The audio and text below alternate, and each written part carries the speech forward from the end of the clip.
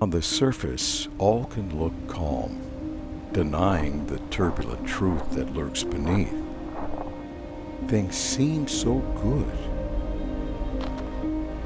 Every ripple causes pain, division, and distraction, echoing out and churning up the waters of our faith.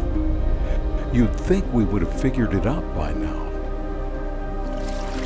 If only I'd spoken louder or taught clear his truth. Would these waves of confusion and doubt have stilled by now? It's all a haze, murky waters, and dimming light. Our divine purpose and mission seem so distant, almost out of reach. Where do we go from here? Yet in spite of the chaos, there's a stillness, a clarity, a beckoning to remember the timeless wisdom and teaching that echoes back to his loving light. Dear Church,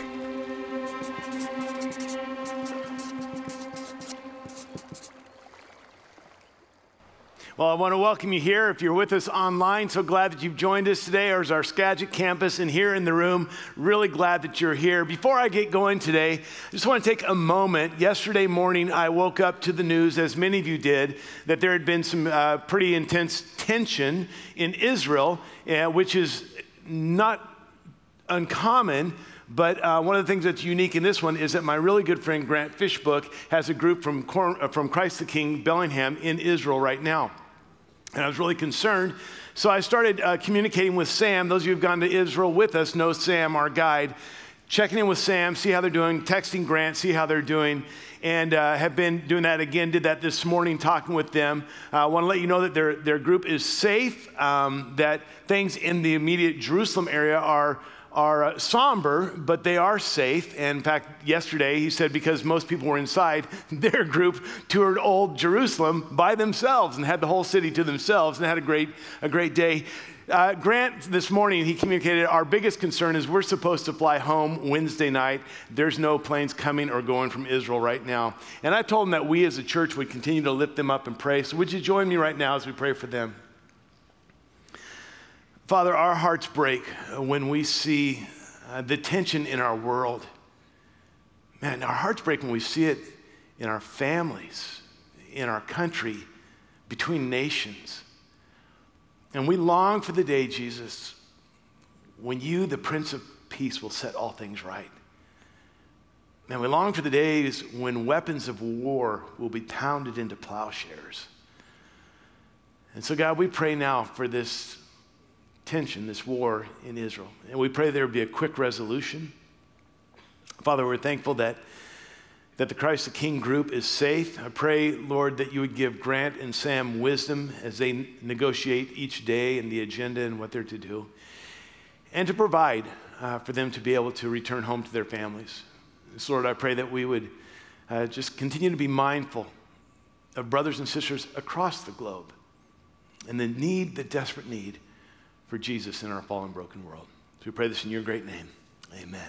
Amen. I encourage you to continue to pray for that, as well as other situations that are going on in our world. I'm very, very glad that you're here today, especially glad that you're here today. And I just want to say this, that some of your family and friends think that you're absolutely crazy. And by the looks of it, they might be not that far off. But one of the reasons some of your family and friends think you're crazy is because you're here today. And let me explain this. Some of them would say, no, wait a second. Let me get this straight. On arguably the last of the best weather weekends this fall, possibly, and I'm not trying to be an Eeyore here, possibly the last day that will hit 70 degrees until later in the spring, you are going to take time out of your weekend, out of your yard, out of your activities to lead and to join in a room inside with people, some of them you don't even know, and you're going to sing. I mean, who sings except at birthday parties and seventh inning stretches? You're going to sing, and you're going to listen to a guy talk for a while out of a book that's a couple thousand years old. Are you crazy? On this weekend, you would be here? I mean, they would think you're certifiable. And in addition to that, some of them would say, and not only are you going to go and be a part of that, but but you're also going to volunteer your time. I mean, you might be there for more than just an hour-ish or so. You might be helping out with children or parking cars or doing technology or greeting people. You're going to volunteer. And some of them say, and you actually pay to do this? I mean, like you give money. And if they knew that some of you are obedient to the full 10%, they would blow a gasket. You give how much? Wait. You're talking percentage? No, you're not talking about like $10. You're talking 10%? Are you crazy? Well, are you? And then they might say, well, and you're following this guy, Jesus, all due respect to the historic figure, but he claimed to be the only way to God. You know, there's a lot of religions out there. That's pretty exclusive. That's pretty narrow. And you're following a guy that's that narrow, and you can't even see him. And listen, can't you follow him and believe in him without doing this? See, some of your friends and family are thinking you're absolutely crazy for being here today. And it's not just those who are far from God or atheists or that. Some of your friends and family who would claim to be followers of Jesus would think you're crazy for being here today. I heard a podcast just 2 weeks ago with a man named Jim Davis. He and his organization did this massive study and have come to the conclusion of the results of the data that we are currently in the largest and fastest church attendance exit in all of U.S. history. There are more people leaving the church today, these days, than has ever been recorded. And it's not just those who are deconverting, saying, I don't believe anymore, or deconstructing. It's not the same, the structure that I had when I was a kid. These are people that would call themselves Christians, Orthodox Christians, evangelical Christians. Less and less are actually going to gatherings like this. And many of them would say, are you crazy?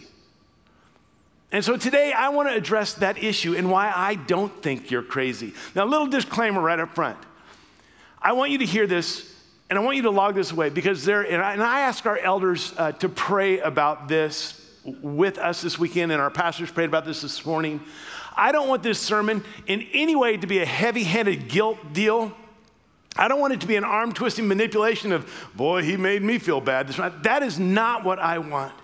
I don't want you to walk out of here with this burden of legalism and obligation, not at all. What I want you to walk out of here with is understanding why it's not crazy for you to be here today. All right, so let's get into it. We're in this series called Dear Church, and as I've said from the beginning, these are lessons pulled out of a letter that Paul wrote to a church in Corinthians, the Corinthians church in Corinth, Greece, and we're not studying directly through the book of 1 Corinthians. It would take a long time, and unfortunately, there's a lot of things we have to skip over. The first 3 weeks of this series, we barely got out of chapter 1. We're going to have to skip most of chapter 2. Today, we're going to be in chapter 3. And if you have your Bible or devices, you want to turn there, that would be great. There's going to be one primary verse we're going to look at, but surrounding ones as well. In chapter 3, we are going to find this beautiful, mysterious, profound statement that I think addresses why it's not crazy for us to be here. Now, as you know, if you've been here in the series, we looked at some of the historic, geographic, and cultural backdrop for this letter that Paul wrote. Paul had been on a missionary journey, and he had been throughout Asia Minor. He'd been in what we would call Turkey as well as Greece. And what he found in that first century, in that Greco-Roman, the Roman Empire, was that there was a very pluralistic mindset. A lot of different belief systems, a lot of different religions. There were Roman gods, there was Greek gods and goddesses, there was influence from the Egyptian styles of belief, and even some from the East, from Asia, had come in. And there was all this, as well as Judaism. When he was in Ephesus, one of the crown jewels of Ephesus was the temple to Artemis. It was so massive, it was considered one of the 7 wonders of the ancient world. And then he goes into Greece, and there again, there are temples, there are shrines, there are altars to all these different gods and goddesses. On his way to Corinth, he stops in Athens, and there he recognizes that the people there are very immersed in spiritualism of some sort, very religious, And he goes to a place called the Areopagus. The Areopagus was this gathering place where all of the Epicurean and Stoic philosophers would come around and talk about philosophy and the latest ideas, and all we are is dust in the wind, kind of the thing going on there. And so he goes there and he begins to tell them about Jesus, and they're like, this is new. Tell us about this one. And this is what we read that happens in Athens in Acts chapter 17. Paul then stood up in the meeting of the Areopagus, and he said, men of Athens, I see that in every way you are very religious. For as I walked around and looked carefully at your objects of worship, I even found an altar with this inscription, to an unknown God. Now what you worship as something unknown, I am going to proclaim to you. He goes around and he sees there's this temple, and there's this temple, and there's this altar, and there's this shrine, all these different things. And there's one that even says, to the unknown God, in case we missed one. Because you don't want a deity saying, hey, you left me out. So they put up this altar that says, if you don't find your temple here, this one's yours. It's kind of like what you do at Christmas when you have that extra gift in the closet just in case someone shows up and, oh yeah, look what we got you. Nice, applets and cotlets, everyone's favorite. Okay, so they have this altar set up for this unknown God, and he says, let me tell you about the unknown God. But what's interesting is he does this on Mars Hill. And just literally, almost a stone's throw away, up from Mars Hill, is the Acropolis where you have the Parthenon. Very familiar, I've got a picture of this. Many of you have seen this before, the Parthenon. Very familiar temple to Athena. Athena was supposedly the daughter of Zeus, and she was the patron goddess of Athens. Athens, Athena, you see the connection there. So he can see this temple and all these other temples. There are all these temples to the deities, the different gods and goddesses. Well, he leaves Athens and he travels 50 miles down toward Corinth, and he shows up in Corinth, and again, a very Greco-Roman city. Nothing is changed. There's just different temples. In fact, in Corinth, there's a picture here of the ruins of the temple to Apollo, and this is, these fabulous stone structures. And the interesting thing about this picture is that the temple to Apollo there, the ruins, the columns are there, but up behind that on the mountain is what is called the Acrocorinth. And up on that Acropolis, up there, the Acrocorinth, is now the ruins of what once was the temple to the goddess Aphrodite. Aphrodite, this love and fertility goddess. And in the height of its day, extra-biblical sources would say, not the Bible, but extra-biblical sources would say that this temple employed 1,000 cult prostitutes to perform ritual sexual acts to this goddess Aphrodite. Well, it's not just these two. There's also a temple to Poseidon. There's a temple to Hermes. There's a temple to Isis, to Fortuna. There's all of these different temples and shrines.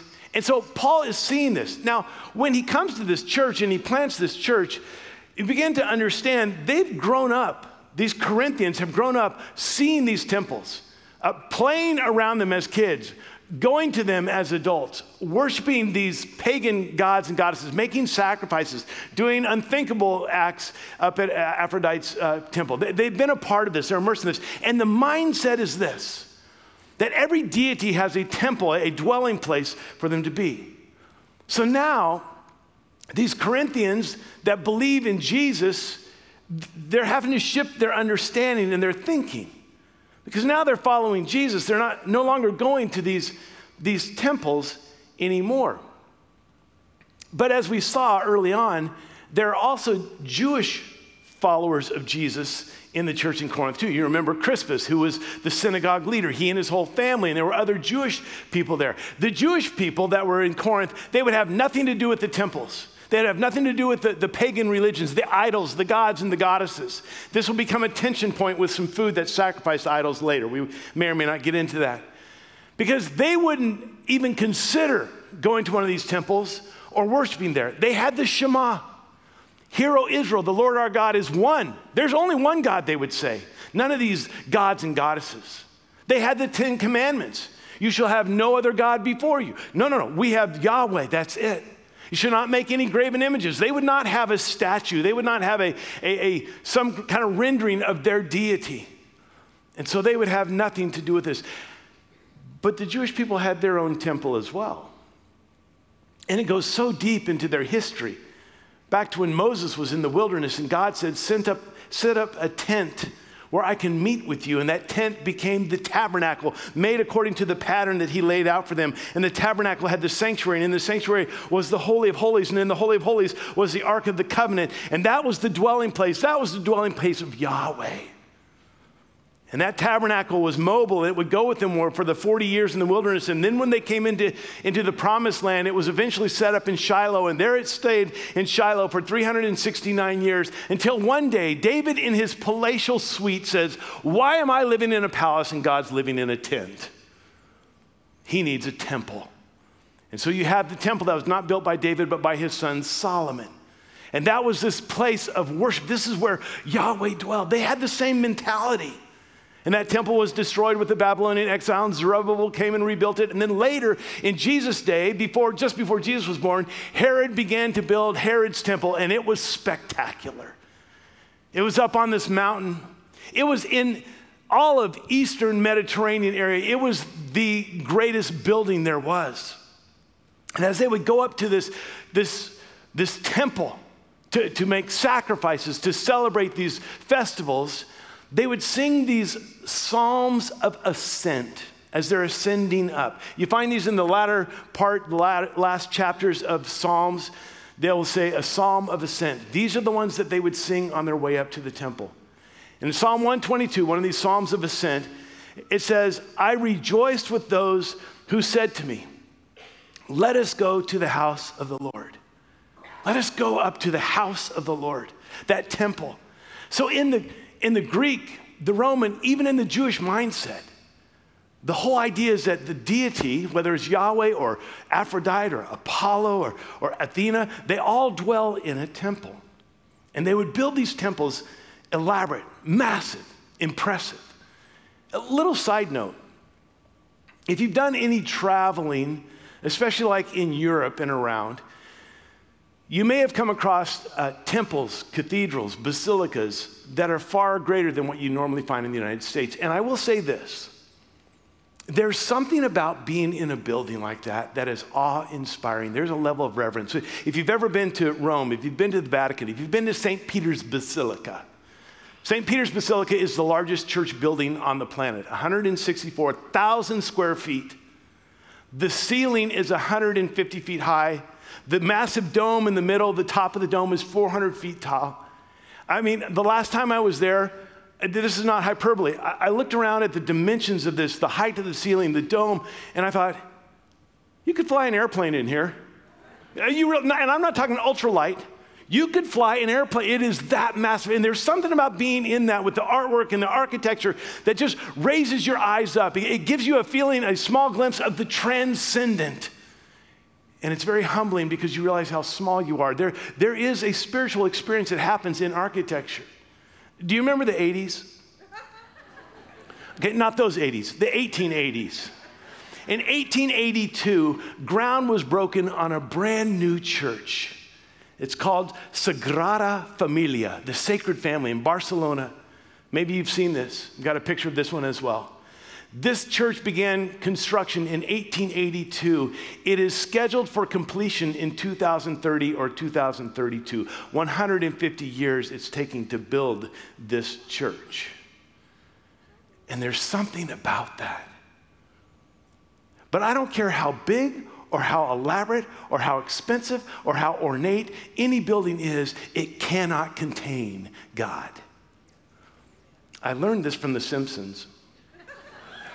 There's an episode in The Simpsons where Homer has done something horrible. He's pledged money to PBS that he can't pay. So he has to go on a missions trip. And he comes home from the missions trip and he says, I don't know much about God, but we sure built him a nice little cage. I don't care how big your cage is, God cannot be contained in that. As Stephen, who was the first martyr of the church, was being brought before the Sanhedrin there in Jerusalem, there in the shadow of the temple. And he makes a defense for himself, and he gives all this history of the Jewish history. And then he says these words in Acts chapter 7, the Most High does not live in houses made by men. As the prophet says, Heaven is my throne and the earth is my footstool. What kind of house will you build for me, says the Lord? Or where will my resting place be? Has not my hand made all these things? You can't put God in a cage. And so now there are these followers of Jesus that have been raised with temples to their deities or a temple to Yahweh, and now we're following Jesus. And there probably was this mindset of, shouldn't we build a temple? Shouldn't there be a new house of God? I rejoice when they said, let's go to the house of God. Shouldn't there be a new one now that we're following Jesus?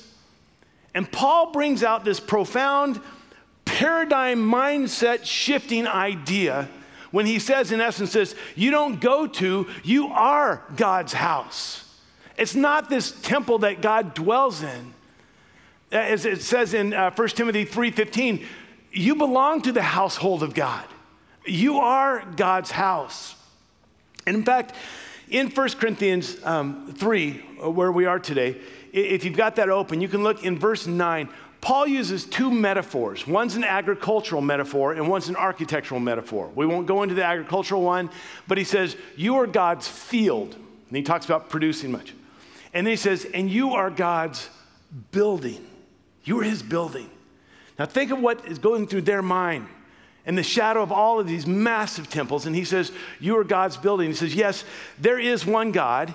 And yes, he does dwell in his temple, but it's not what you think. And so he makes this statement that is both beautiful, profound, mysterious, and enigmatic. What is this all about? And this is the verse that changes everything. 1 Corinthians chapter 3, verse 16. You can look along and be on the screens as well. He says this, don't you know that you yourselves, he's not talking individually, he's talking about the following, the gathering. You yourselves are God's temple, and that God's Spirit lives in you. He's saying this, and there's temples to all these different deities, and the Jewish mind have the temple in Jerusalem, and he says, no. The temple that God dwells in, the Holy of Holies, is not a building somewhere. It's you. Jesus had said just 25 years earlier, I will build my church. And it wasn't a building. And for 2,000 years, Jesus has been building his church in an ever-growing, ever-expanding, glorious way where he dwells, the Holy of Holies, the very dwelling of God. The temple of God is his people. This was new thinking for them. No deity had ever done that. They always dwelt in these temples. You know, I was raised going to church, all the time. My dad was a pastor. Sunday morning, Sunday school, Sunday morning church, Sunday night church, Wednesday night, the whole deal, on and on, VBS, missionary meetings, revivals. We were at church all the time. And we lived right next door to the church, so we were there all the time. And there were people, I'll just be politically incorrect, older saints, always older saints, that would always tell my brother and I what we weren't supposed to do in God's house. Don't run in God's house. No horseplay, this is God's house. Don't be so rambunctious, this is God's house. Quiet down, you're in the house of God. Don't laugh, this is God's house. No, it's not. I'm God's house. I am God. I'm glad that my parents weren't like that. My parents didn't put that, this is the house of God thing. In fact, my dad was a pastor. He got this. He understood that a building is not sacred, that people, the gathering, the church is. My dad was a pastor, and their church used to do this traditional singing Christmas tree thing. Let me tell you how my dad understood that the building wasn't the sacred thing. One year at their traditional singing Christmas tree, he rode his Harley onto the platform dressed like Elvis. Some of you are saying, this explains our pastor. Oh, yes, it does. And let me just say, you will never, ever, ever, ever hear me say to your kids out here, stop running in the house of the Lord. You will never hear me say that. I might say, slow down so you don't knock over the old guys like me. I might say that, but never will you hear me say, stop horsing around, this is God's house. It's not. They are. We are the house of God. So So you have these people that have trying to change their understanding of where God dwells, and Paul lays this out. And it's his invitation and his expectation. It's his invitation to remind them that, listen, this is where God dwells. It's right within you. And the expectation, if that's the case, if we are the temple of God, then how is it that we are to live? How is it that we are to interact? How is it that we are to get along within here? And this is really the issues that he covers for the rest of the book, all of these things. In every other situation, you would go to a temple to seek a deity. You would go to a temple to pray to a deity. You would go to a temple to make a sacrifice to a deity. You would go there to try and connect with the deity. Jesus turns the whole thing around upside down on its head like he always does. It's in Matthew 18. Jesus said, "For where 2 or 3 come together in my name, there am I with them." Did you follow the difference there? The old mindset is we go there to try and be with God. Jesus says, you come together in my name, I come here to be with you. You are my holy of holies. You are my dwelling. You are my temple. And God's holy dwelling is in his gathered people. When we come together, this is holy ground. I want to just for just a few moments talk to our online campus. We're so grateful that you worship with us, that you attend online. And I love that we have this option. I'm so grateful that we have Pastor Brian, who is our online campus pastor. Thankful that you're a part of this. And one of the things that I love about this is that because we have our online campus, location is not a limitation. It doesn't matter where you are, you can be a part of Cornwall Church. In fact, Wednesday night at our refuge service, I had a lady say, we're going to be moving to Texas. You're going to keep your online presence, aren't you? I said, oh, yeah. She said, well, we will be attending every single week. I love that. I love that sometimes when there's a health issue and maybe you can't get out, or maybe you shouldn't be around more people, that you have that option, or a child is sick, or you're sick for the weekend, that you can still attend. I love that. I love that when you're not here and you're on vacation, you can still attend. Last weekend, I was in Vancouver, Washington, and on Saturday night, I was able to attend and worship and hear Pastor Brian and just sing the songs together with us. I love that. One of the things I really love is that it's the new front door to the church, that people can come and attend Cornwall without ever having stepped in the building. And for some of you, you say, if I came into your building, the roof would collapse. Stay online for a bit. But we're so grateful. We hear this all the time. People say, I've been watching for the last year. I decided this is my first week. I'm going to show up in person. So grateful for that. Let me just say to those of you who are in the area and who are able, and for you it's solely a convenience, you might just want to reevaluate that. That's all. But those of you online, we're so grateful that you're a part of us, because God's holy dwelling is in his gathered people. This is not the only time. Paul has to remind them of this. In the other letter that we have that he wrote, in 2 Corinthians, he comes back to it again just to put it on the forefront of their thinking. In 2 Corinthians 6, which we're not going to spend very much time in 2 Corinthians, he writes this: what agreement is there between the temple of God and idols? Remember, he's already told them what the temple of God is. It's not a building. It's not in Jerusalem. It's wherever God's people are. What agreement is there between the temple of God and idols? For we are the temple of the living God. As God has said, I will live with them and walk among them, and I will be their God, and they will be my people. Therefore, come out from them and be separate, says the Lord. Touch no unclean thing, and I will receive you. If you've been here in the whole series, you remember in the first week or two, we pointed out that Paul addresses them and calls them saints. Not because of their lifestyle, but because of their position in Christ. That we are saints because we've been redeemed, because we've been brought into the family, because we are in Christ. And now what he's saying is, yes, positionally you are saints. You believe. You belong. Now you need to behave. And that's where he's saying there needs to be this transformation, this yielding and surrendering to God and his Spirit, and this changing of our old ways, our fleshly ways, our worldly ways, the mindset of the world, and to follow the ways of Jesus. And he ups the bar. He says, not only are you saints, you are a sacred temple. You're a sacred temple. So individually, yes, continue to grow and be transformed, but together, grow and be transformed into this beautiful temple where God dwells right there. And he takes this very seriously. And I won't spend much time on this at all, but in the following verse, he says a very strong and sobering thing. Back to 1 Corinthians 3. Don't you know that you yourselves are God's temple and that God's Spirit lives in you? If anyone destroys God's temple, God will destroy him. For God's temple is sacred, and you are that temple.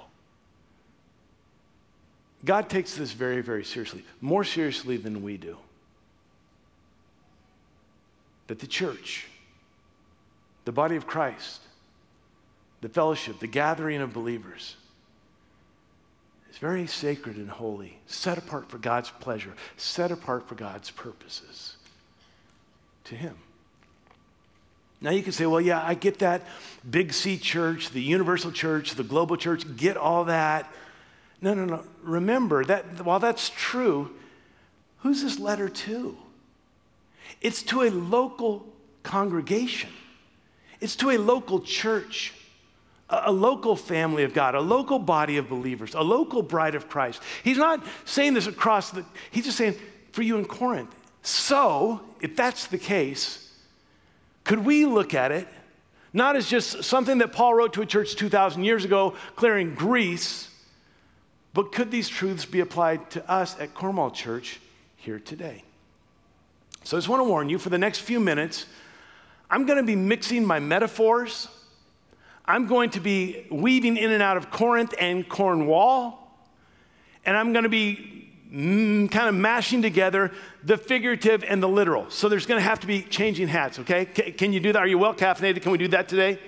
All right, so to do that, let me show you. So I've got something up here. I didn't know if you noticed this. This is going to be a visual, tangible, visual representation of the temple of God called Cornwall Church. Okay, this is not the temple, but it's going to be a visual representation for my purposes. Okay, it's a visual representation. It's actually, oops, just lost the roof. We always wanted to have a retractable roof in here. This, made out of Legos, by the way. You didn't know you'd come to church and have Lego land. This made out of Legos is a visual representation of the temple of God. This isn't the temple of God.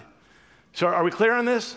Visual representation of the temple of God here at Cornwall Church. So you got to ask yourself, for us, what makes a great church? And what makes a good church great? Well, what really makes it a church that God says, yes, that they get it? And you can say, well, it would be a good pastor, which we keep praying for one of these days. And that's true. Or we need good leadership, godly leadership, and that's great. But think about this. The church in Corinth, did they have good pastors?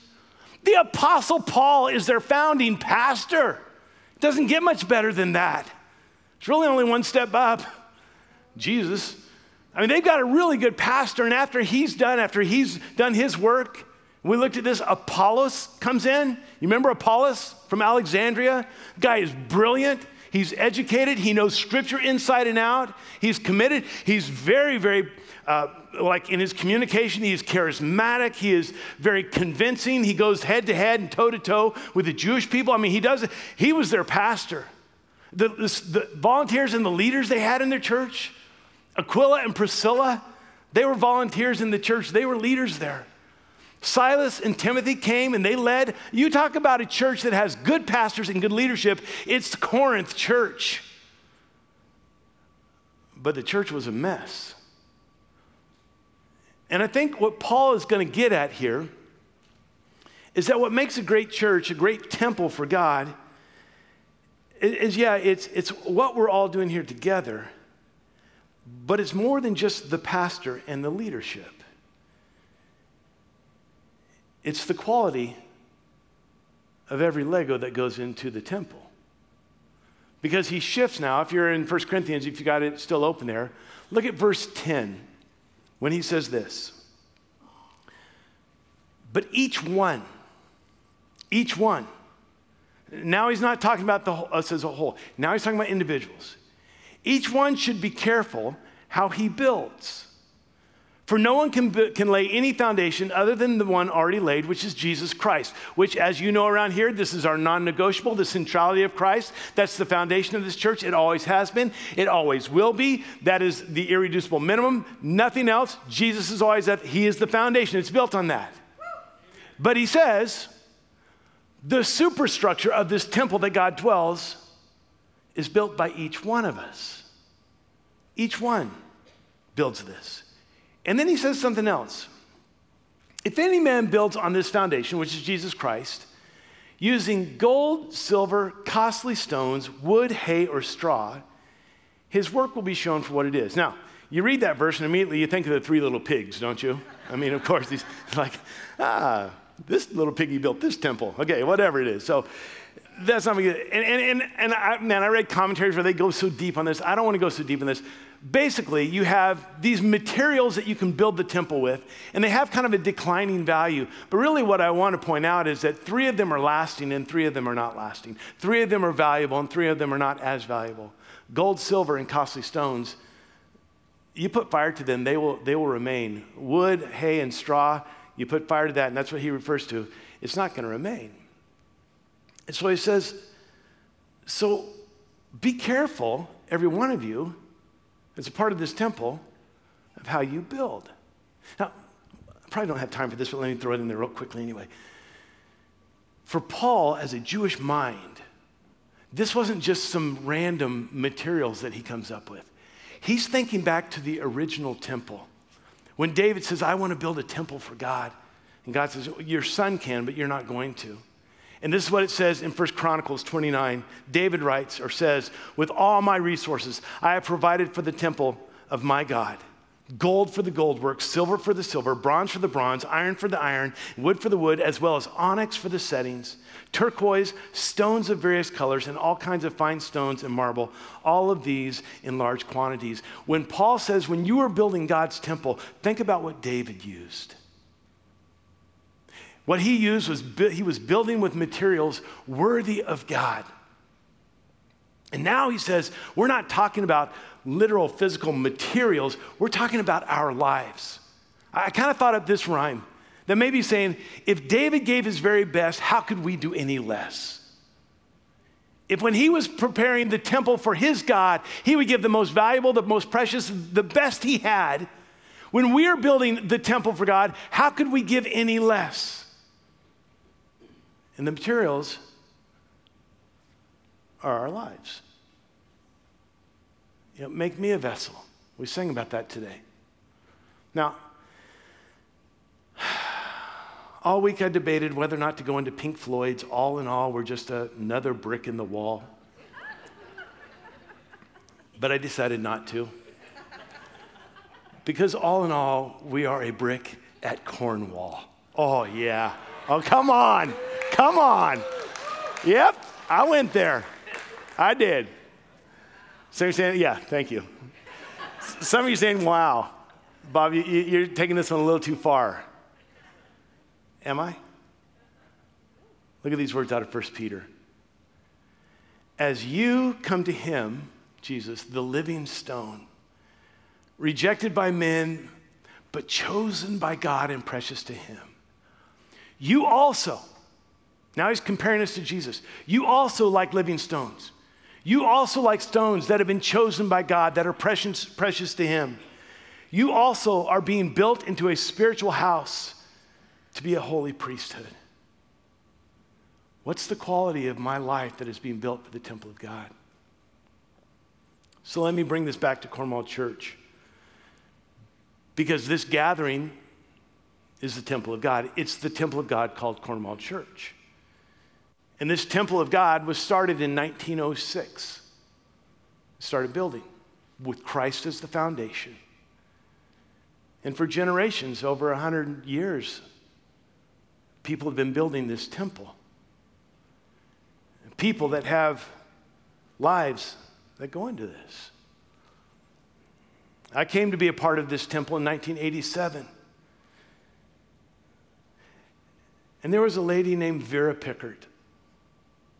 Not impressive by any human standards at all. Old lady, very poor, not very gifted. but she loved Jesus.